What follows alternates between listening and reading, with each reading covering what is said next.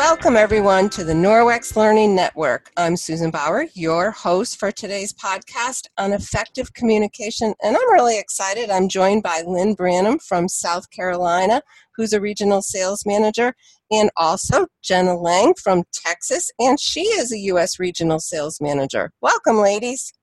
Thank you. Hi, Susan. Hi, everybody. We're excited to be on here with you today. Hey, y'all. We are totally excited to be on here today. This is an amazing topic. I love it. Well, great. And y'all, Jenna, you're from Texas. We're going to listen for that throughout our podcast. So this is a great topic. It's on effective communication and forging relationships in a way that can transform your business and also, how you have relationships in your personal life through this communication style. So with that, I'm going to turn it over to Lynn. Thank you, Susan. As we already said, we are super excited to be here with all of you to talk about such an important topic for building meaningful relationships. Communication is more than great vocabulary or expressing oneself well. Communication is when you're able to see, feel, and experience from another person's perspective.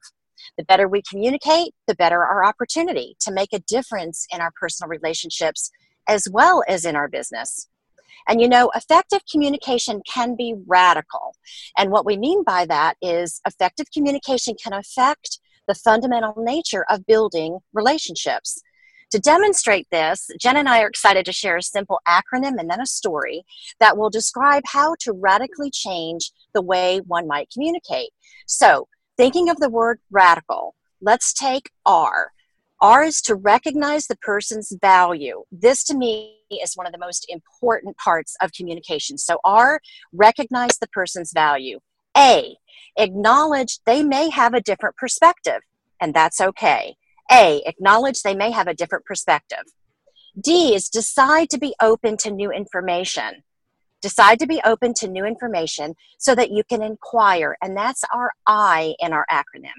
Inquire about what they're experiencing, thinking, and feeling so that you can clarify. That's C in our acronym of radical. Clarify what you're hearing by paraphrasing what they're saying, not repeating it word for word, but paraphrasing what they're saying so that they know that you truly care and understand and want to listen to their perspective. And then A, ask questions until you understand, not until you're understood. Sometimes we're so quick to jump in wanting our point of view to be understood.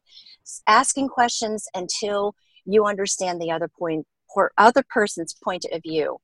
And then L is leave the conversation on good terms. So let's recap. Radical. R, recognize the person's value. A, acknowledge they may have a different perspective. D, decide to be open. I, inquire. C, clarify.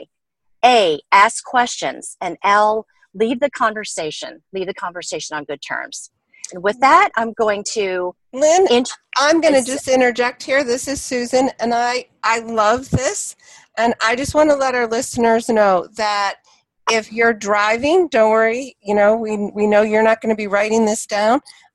We want to let you know that we will put the radical acronym as well as what it means in the comments section in awesome. This podcast. So awesome, Susan. That's awesome. Thank you.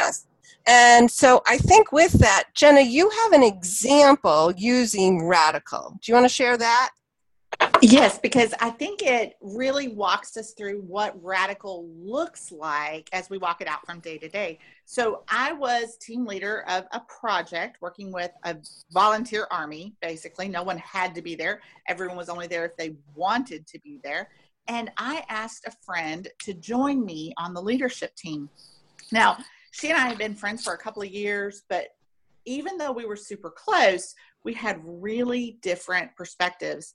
And our communication styles were different too.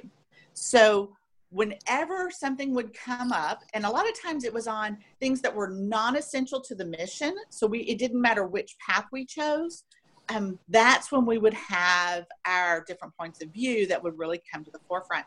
And we would, because we wanted our friendship to not just be maintained, but grow stronger. We wanted to continue in relationship with each other. We would recognize each other's value. And we would acknowledge we have completely different perspectives. And here's the important part. We both made a conscious decision to decide to be open to her perspective, to new information. And so what we would do is, say my friend would come to me and she'd say, you know what? We have an opportunity here for XYZ. And I really think it's important that we ABC. A lot of times it would be something that it had never occurred to me, or I didn't think was especially important, but I could tell she was passionate about it. And so I'd inquire, I'd ask her, okay, why are you thinking this? What do you experience? What are you feeling right now? And when she would communicate to whatever her passion was or whatever her experience was, I would clarify. I would paraphrase back to her what I heard her saying. Now, that wasn't me parroting the information back, just repeating to make it sound like I did understand. I would actually paraphrase it in my own words so that she knew, I get what you're saying. I'd say, okay, I hear you saying XYZ is important, and you want us to B, A, and C to get there. Do I understand you? And sometimes I would get it on that first try. Sometimes I would have to 2 or 3 times keep paraphrasing as she recommunicated it to me. It wasn't always a simple, okay, I hear you saying this. All right. Sometimes it was a struggle a little bit to make sure that we really were on the same page. So a lot of times I would ask open-ended questions. So that's the A. Ask open-ended questions until I understood what she was saying, not asking questions where I was trying to make a point, where I was trying to make my own point. So I was asking her open-ended questions until I understood her, not until she understood the point I was trying to make. And then L, we always made sure to leave the conversation on good terms. And it wasn't just me using that method to understand her. Sometimes I would have a perspective that she would have to understand, and she would do the same thing for me. She would be radical until we understood each other. And I love that although that project ended, that we were working on, the project ended in 2002, we are still friends 15 years later. And I think the result of the project is really important here. So we started with a volunteer army that she and I were working with of about 20 people. We ended with a volunteer army of about 50 people. That was absolutely incredible. And it shows when a team is communicating effectively, how it impacts others and what the result can be. And of course, I ended up, another opportunity came up. I left that project. She took over the project, continued it. It continued to grow and prosper. And today we are closer than ever. I absolutely love this example of radical communication, because even though that project has been over for, over 15 years, today the results of us being committed to great communication live on in our lives now. Oh, Jenna, that's a wonderful example. And your results really were radical because of using that acronym. So I love how you stopped, you clarified, and asked those open-ended questions. And I'm not sure that all of our listeners really understand the importance of, having questions and asking questions that lead to more of a conversation. So instead of a question that somebody can answer yes or no, an open-ended question can really help to clarify and then also to keep that conversation going. So questions like, well, what do you suggest? Or what would make a difference? And the one that I really like is, tell me more. Because sometimes you maybe just don't have all of the story, or you don't know completely where they were headed with their thinking, and it might help you to think a little bit differently. And Lynn, I know that this is also a great example, radical, to use in business as well. In a Absolutely. Yes, absolutely. Critically important to effective communication. And again, as you said, Susan, good examples of how the better we communicate, the better our opportunity to make a huge difference, not just in our personal relationships, but also in our business relationships. So as we think about our Norwex sales consultants and our leaders, applying these principles to communicate more effectively with your team members, hosts, customers, even the guests at your parties, you will forge meaningful relationships in your business.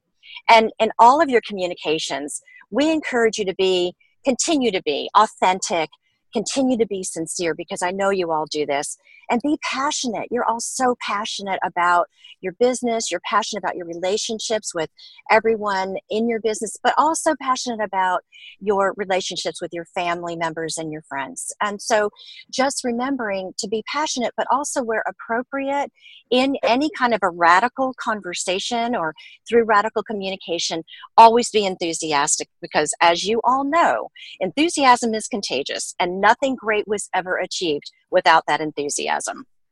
That is so well put, Lynn. I love that. So I know that for our podcast, we always like to leave with some action step.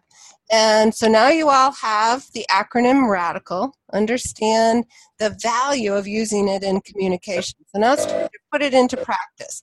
So in your personal business upcoming conversations with family and friends or a team member or even at a party, stop. When you have a conflict or you have a communication that you feel could use to be radically improved, use the acronym RADICAL, and you may find you radically change the outcome of that communication. So I want to thank you all for tuning in today, and until next time.